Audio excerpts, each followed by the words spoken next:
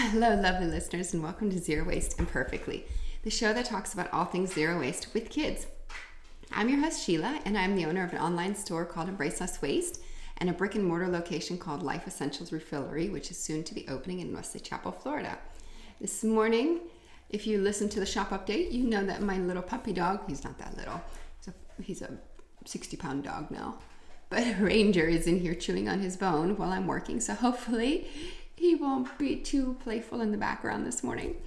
So it is day 3 of the May Less Waste Challenge. And if you have been following along, on Sunday we did inventory of the fridge, and on Monday we did inventory of the freezer. So today is the day for a meal plan. And you may be asking, what on earth does a meal plan have to do with living a less waste life? Well, the majority of stuff that ends up in the landfill is food. We waste a lot. I'm not saying us specifically, but people as a whole waste a lot of food. And it's really unfortunate because with maybe a little bit more planning, we could all do a little bit better. I'm sure we could definitely do better if I would stick to my meal plan. So with meal planning, if you have I use a whiteboard. I just write down the days of the week. I know that I look at my calendar, my phone calendar, my Google calendar, and I say, you know what? I'm going to be super busy Tuesday, Wednesday, Thursday. I'm coming home late. I need simple stuff. So you can plan it out for your Instapot or make ahead meals, or maybe you've already frozen something you could take out. But just jot it all down. Decide what you're going to eat which day. It makes life so much easier.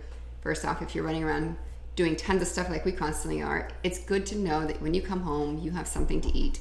Your kids will not be asking over and over and over again, what's for dinner, what's for dinner, what's for dinner? Hubby won't ask. It's so much easier. Look on the whiteboard. It's right there. Check it out. And if you meal plan, then you can go ahead and order groceries for just what you need. Order groceries, pick them up, however you shop. It's also easier if you do bulk shop, as in package-free shopping, because you know that you're making, let's say, tacos on Friday. So you need some rice, you need some beans. So you know that you can go into the bulk section and pick up just what you need for that day, so you don't have to waste pantry space on this giant container of beans. You don't need more. You just need a handful for that week. So it's much easier that way. It also saves money. If you plan your meals, you know exactly what you're going to eat. You don't spend a ton of money on, let's say, Uber Eats. You know exactly what it is. You can budget for it. I have been using a meal plan by Plant-Based on a Budget, and for one person, they have fine-tuned it so that you can spend approximately $20 a week to feed one person. It is possible. I followed along, and I fed, my husband is not plant-based, but 2 of my daughters are, 1 is not, but she tolerates the plant-based stuff just fine. So we are able to stick to it for about $45 a week.